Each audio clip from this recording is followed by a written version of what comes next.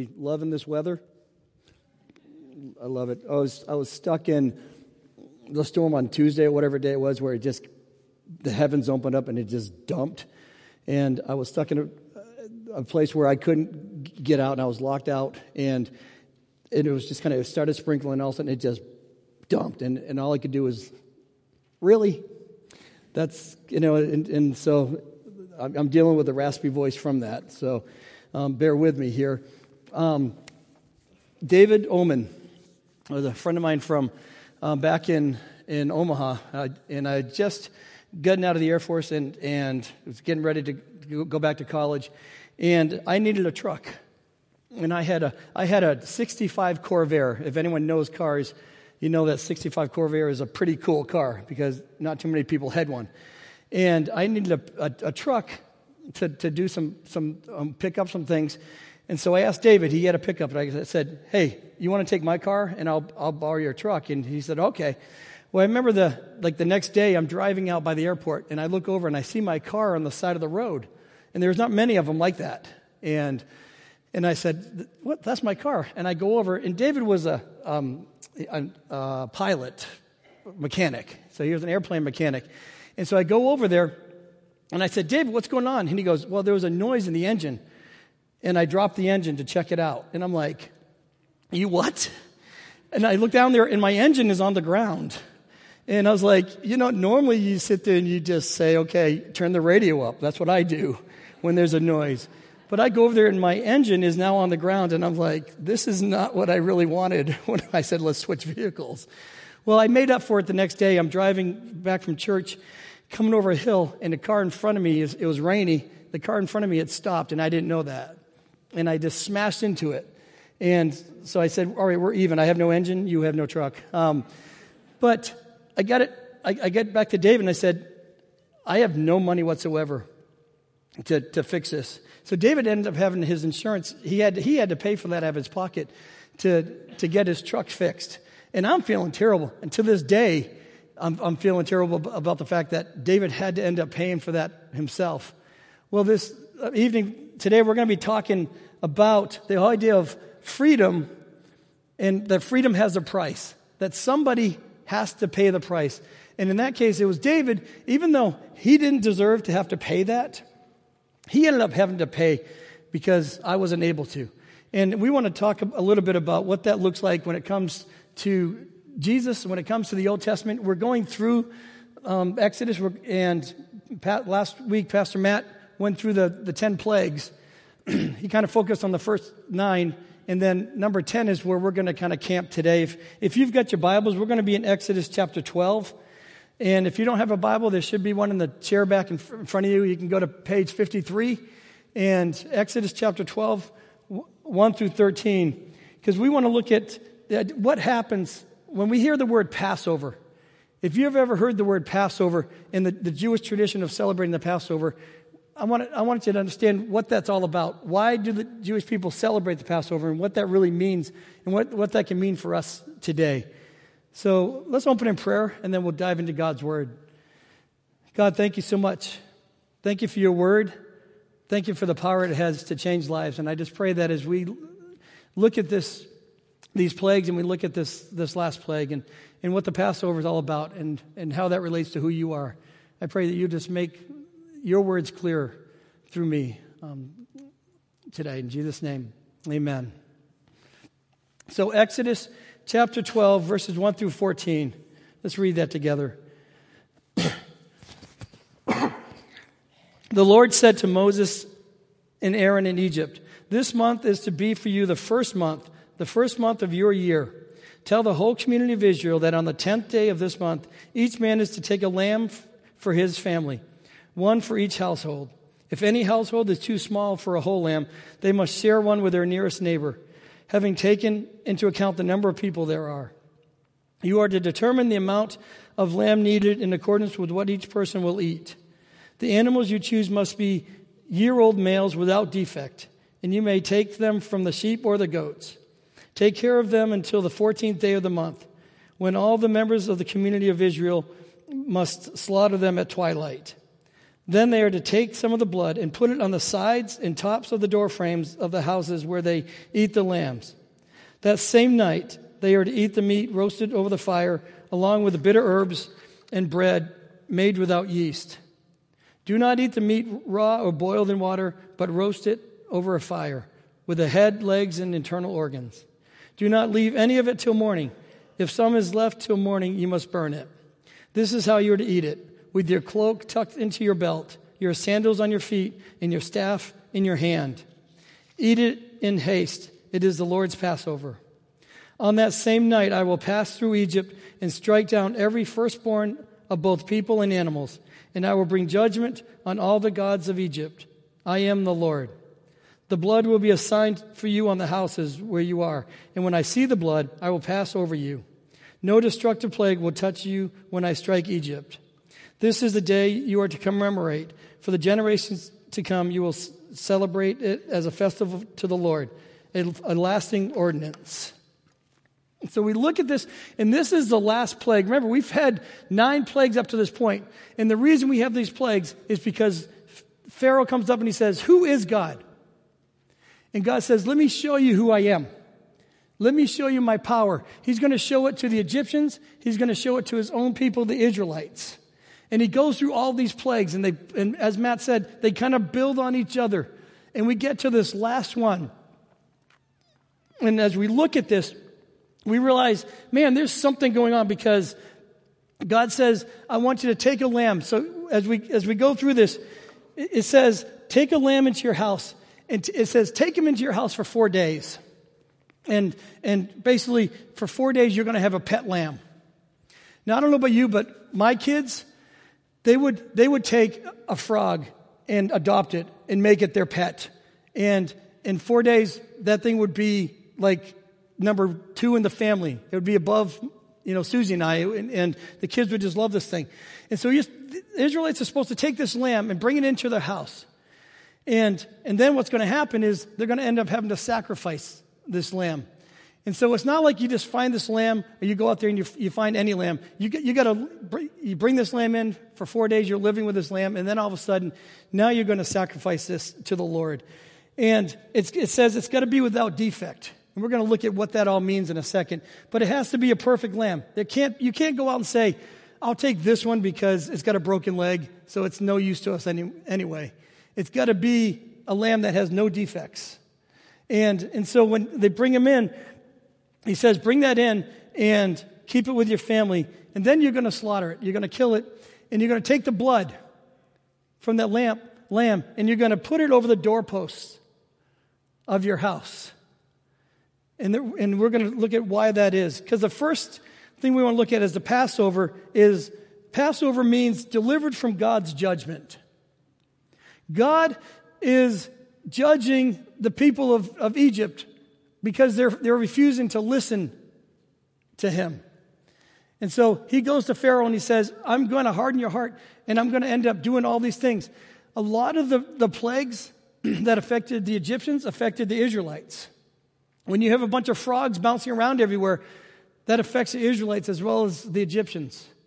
And so we get to this 10th plague, and God looks in and says, "I want to spare my people from this." Because what's going to happen is the angel of death is going to come through, and it's going to kill the firstborn son of every household and the firstborn of the animals in that household. And so this is pretty gruesome. When we look at it and we say, "God, why would you do that? Isn't there a better way to get someone's attention?" And when I start to question God, and this is what I want to encourage you to think about, when you start to question God and you start to think, "All right, God, I don't think you got that one right. You've been doing pretty good. 90% isn't bad, but 10% you really kind of messed up on that." That's when I would sit there and say, be careful. Because when we sit there and try to think like God, and if we start to think, "All right, you know what? I can understand God's mind. I think I have this down now." I always say, you better go find a bigger God. Because if the God that I worship and serve is a God that thinks like I do, man, our entire universe is in trouble. Thank God I have a God that thinks far beyond anything I can imagine, even when it doesn't make sense. And sometimes that's what happens here when we think of the Passover, is that they're delivered from God's judgment. God's going to come in and he's going to wipe out the firstborn of every household. But he says, if you put that blood on the doorpost, as that angel comes by, he's going to see that blood, and that blood is going to represent a sacrifice that was made, and those people are spared. That family is spared that grief. And so the second thing we look at is that the Egyptians of that time are kind of like the world or sin today. The Egyptians were taken over the Israelites. So the Israelites were slaves to the Egyptians. And we look at today, a lot of times we don't even realize it, but we're slaves to the world. We're slaves to sin. If you don't think our world is messed up, you haven't turned the TV on this past week. There's no way you can sit there and look at what's going on in our country and say, yeah, everything's going great. It doesn't matter what side of the aisle you're on. I'm sure there are countries looking at us going, man, they are so messed up. And most of it's our own fault anyway. But we look at them and we say, man, we're in a mess. And I truly believe that we're in a mess because of sin. And we're slaves to sin. So Israel was captive by Egypt. We're captive by Satan and by sin.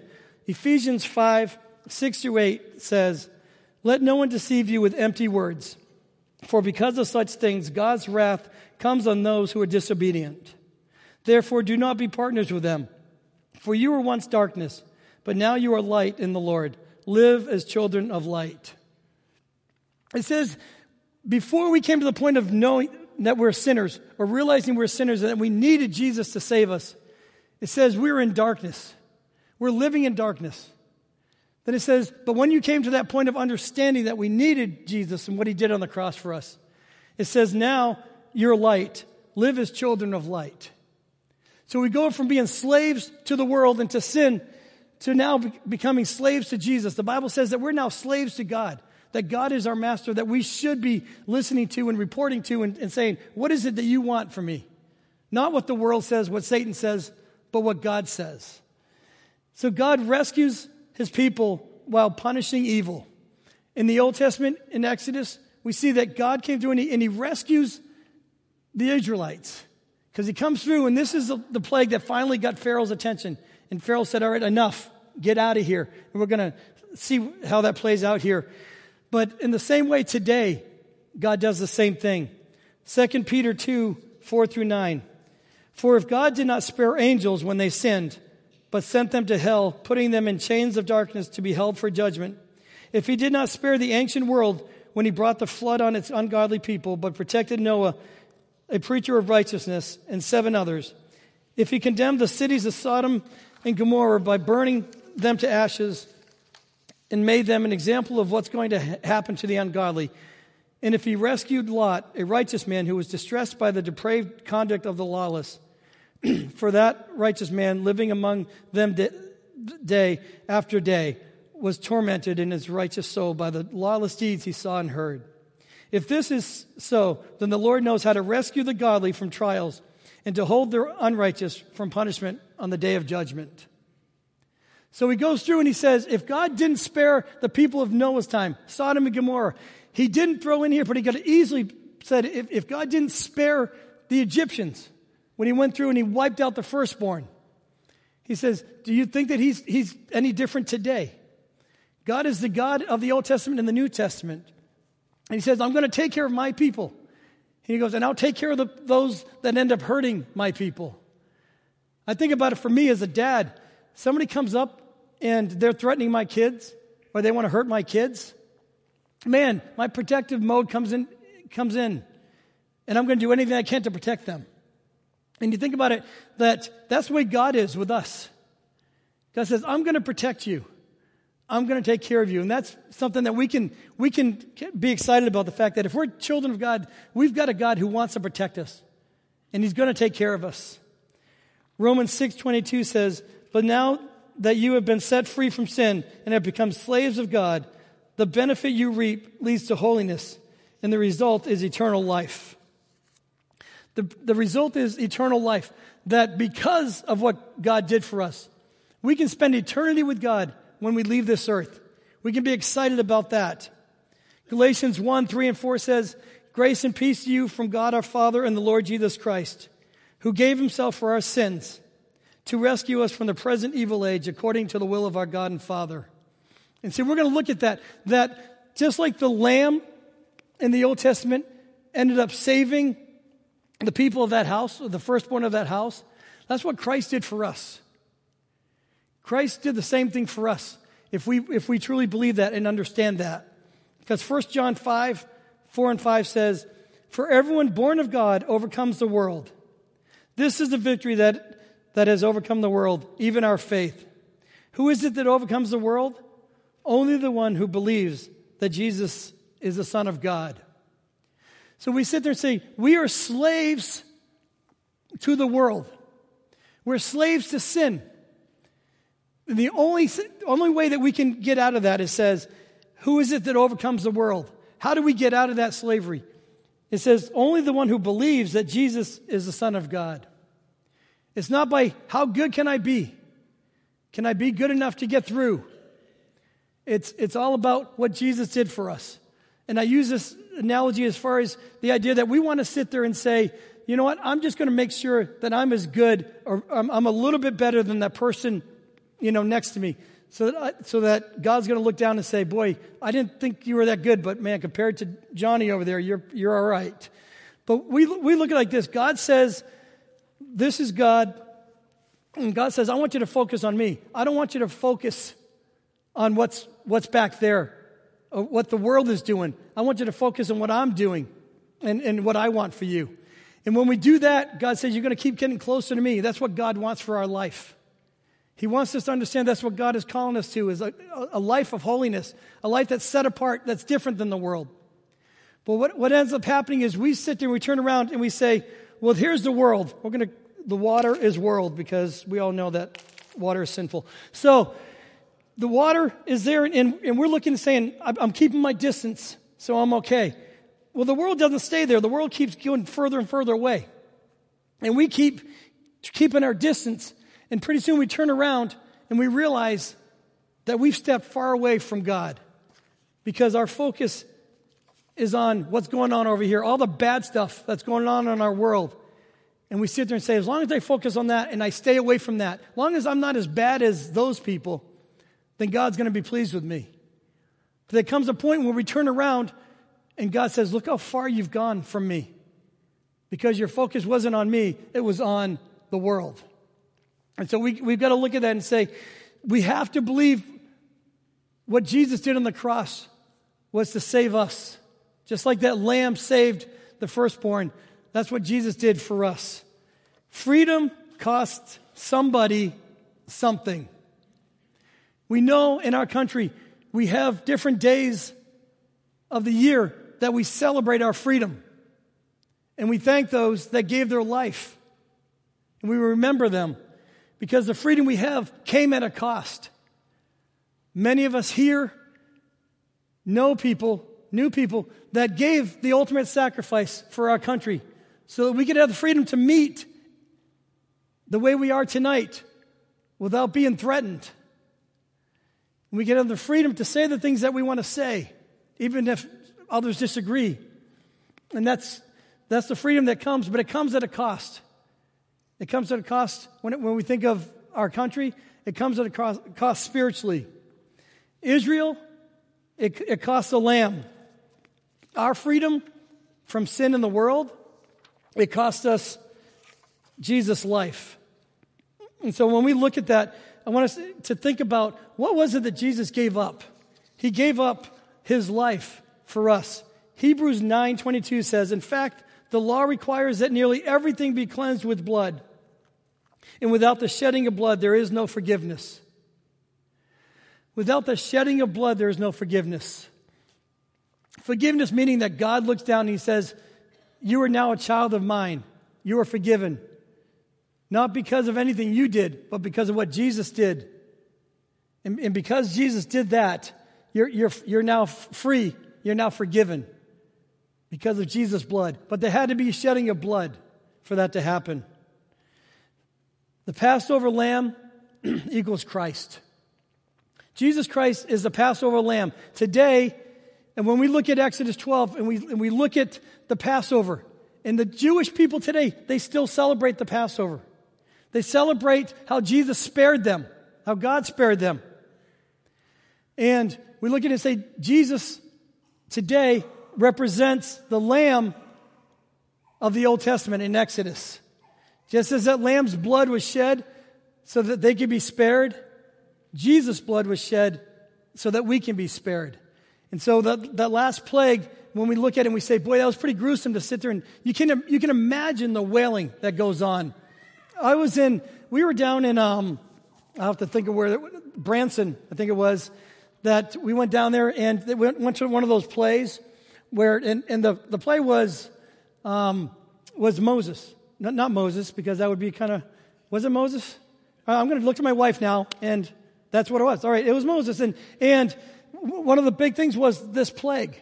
So we're down there and we're sitting there watching this, and pretty amazing to watch all this stuff. You see the water parting and all this stuff like that. And then it came to this plague part. And when they did that, you heard the wailing. You heard these people screaming and yelling because the darkness came, and all of a sudden, all this death came to all these people. And you realize that there's no way they could possibly have acted that out the way it probably really happened. Because all you have to think about is think of your loved one. If you have children, think of your child. And that child dies in the night. And the wailing that goes on. And then multiply that by all the hundreds of thousands of families. All of that happening at the same time. And that's what happened here. As the Passover came, as the angel came through. See, we're spared from death like the Israelites because of Jesus, the Passover lamb. John 5:24 says, very truly I tell you, whoever hears my word and believes him who sent me has eternal life and will not be judged, but has crossed over from death to life. See, those people had to obey. Understand this, that somebody could come up and say, I don't really believe that, God. I don't believe that you would do that. And if they didn't put that blood on the doorpost, guess what happened in that household? The child died because they refused to obey and they refused to believe. But when they believed and they obeyed that, it says they were spared. And the interesting thing is, as you look at this, it goes on and it says that it talks about what to wear. Verse 11 of Exodus chapter 12 says, this is how you're to eat. With your cloak tucked in your belt, your sandals on your feet, and your staff in your hand. Eat it in haste. It is the Lord's Passover. So God's coming up saying, I want you to eat with your shoes on, with your clothes on, ready to go. Why did he say that? Because after this last plague, Pharaoh's going to come up and say, get out. Get out. And he's finally going to let his people go after this. So God says, you need to be ready.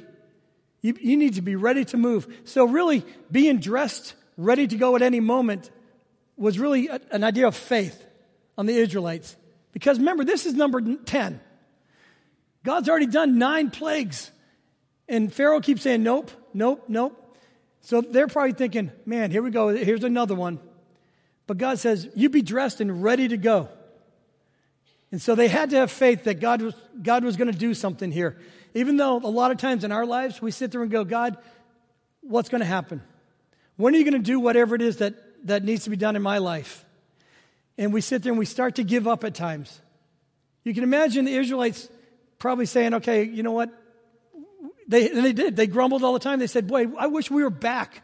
When they got freed after this, they're let go. And all of a sudden, the Egyptians say, wait a minute, we lost all our workers. And they chase them down. And then the Israelites say, boy, I wish we were back as slaves. What a bunch of morons. They didn't realize everything that God had just done. But yet they're saying, boy, I just wish I was back there just, having that rough life. And that's the way the Israelites were. But here they had to have faith to say, you know what? Even though it's been 9 plagues and God's done nothing, I'm still going to trust God that He's going to be ready to do something. I don't know about you, but I hate bees. Okay, now you're sitting there going, where in the world did he just go?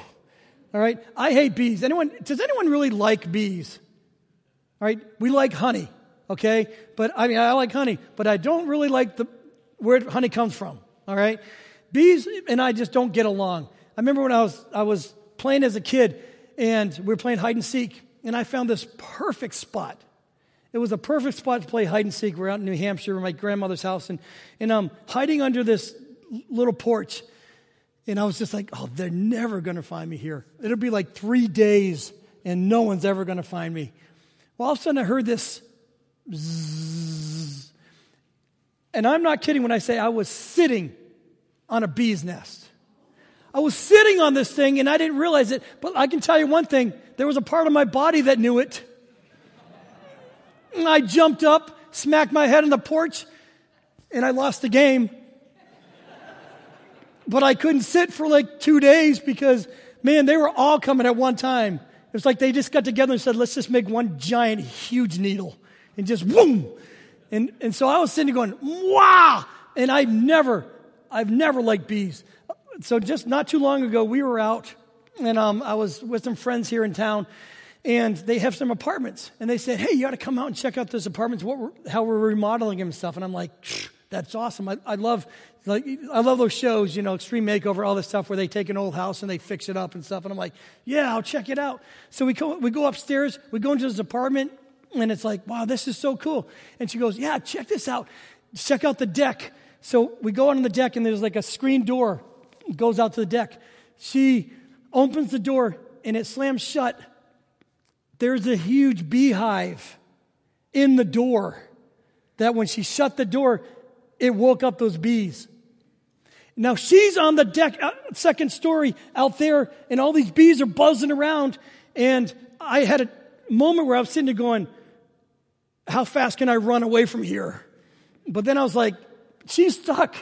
And so I just said, okay, you know what? I'm going to do what I know I probably shouldn't do, but I know that God would want me to do. And I said, all right, get ready, Kathy, because here we go. I'm going to open this door, and you just run. And I opened that door, and she took off. I don't think one bee touched her. They all came back, and they said, hey, our cousins told us about you when you were a kid. Oh, we heard that you just love this. And so they came out, and they just started coming at me, and I was like, why in the world? So I don't ever want to go back to those places again. I was like, but it was just one of those things where I saw that, and at that moment, I was like, we're in real trouble. We're in real trouble here. Well, let me read this verse to you because I love this verse. I love these verses here. 1 Corinthians 15, 55 to 57. Where, O death, is your victory? Where, O death, is your sting? The sting of death is sin, and the power of sin is the law. But thanks be to God, He gives us the victory through our Lord Jesus Christ. And it's quoted from the Old Testament as well, where it talks about, hey, death, where's your victory? Hey, death, where's your sting? Because just like the bees, we can sit there and we say, I have a fear because I know what's going to happen. I know what these guys want to do to me. And that sting, we're afraid of. We know the pain that's going to come. But here it says, hey, death, where's your sting? Where's your victory? Because of Jesus, that victory is gone. That victory is ours because of Jesus. The sting is actually gone. We don't have to worry about the fear of death, that sting that comes with it.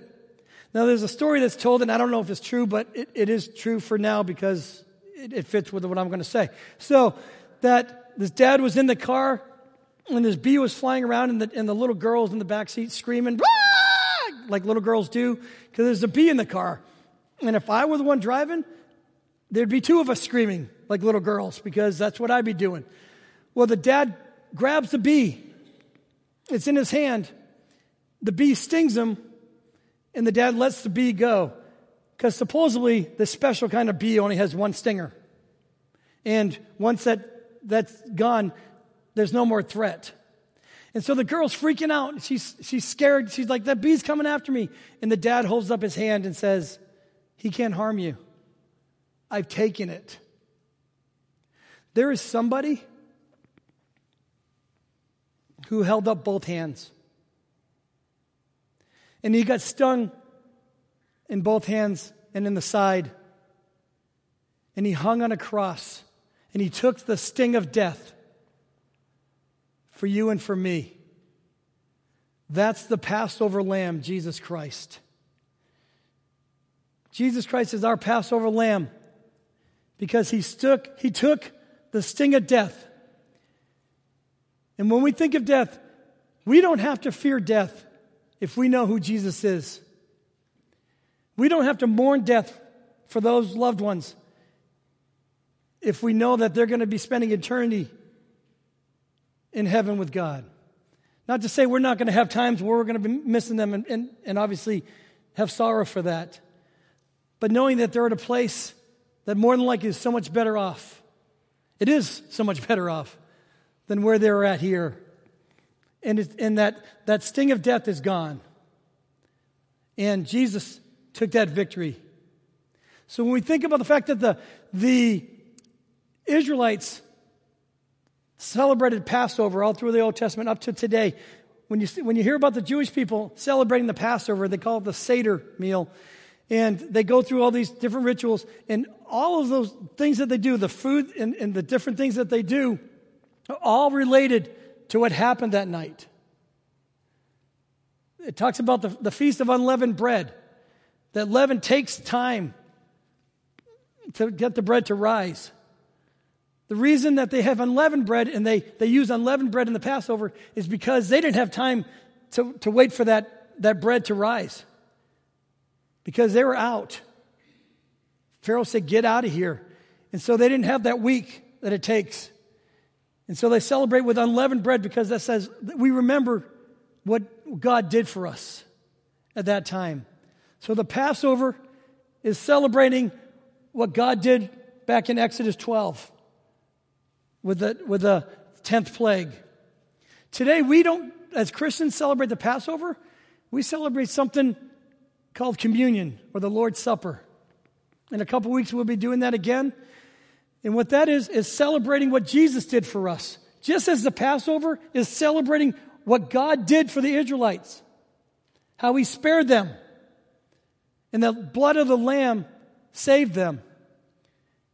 Communion, when we celebrate communion and we celebrate the Lord's Supper, it is saying, hey, we're going to celebrate the fact that Jesus, his blood, spared us. We have a victory because of what Jesus did, and we celebrate that. That's what communion is about for us. It's the same idea as what the Jews do with Passover is, let's celebrate what Jesus did. And I want to really encourage you to think about in your life, do you know who Jesus is? Do you know what Jesus did for you on the cross? When Easter comes, is it a time to sit there and go, good, we get a day off work on Friday or something? Or is there something where you sit there and go, what is this all about? What happened on that Friday and that Sunday? Friday, Jesus took the sting of death. Sunday, Jesus rose and said, death, you don't have any victory. You have no victory because I've conquered death. And that's what Jesus did for us. So I just want us to encourage us to really think through, what is it in my life? How do I truly take what the Passover is all about? Exodus 12, when it talks about the lamb and shedding his blood, and how that correlates perfectly with Jesus and who Jesus is and what he did for us. And we can say, Jesus, thank you for the shedding of your blood so that we can spend eternity with God in heaven. Let's pray together. God, thank you so much for loving us. Thank you so much for sending your Son, God, down to just the sacrifice that he made to make us right with you. Lord, we know that we can't do it on our own. Lord, we know that we're slaves to this world until we become slaves to you. That we're going to be serving a master, and it's either going to be Satan in this world or it's going to be you. And Lord, I pray that you'll help each one of us to truly look at our lives and say, who is it that we truly are serving? But who are we following after? Where's our focus? Is it on you, getting closer to you? Or is it on the world and getting further away? Thank you so much for loving us. And just thank you so much for what we can learn from Exodus and how you protected your people then and how you protect us today. In Jesus' name, amen.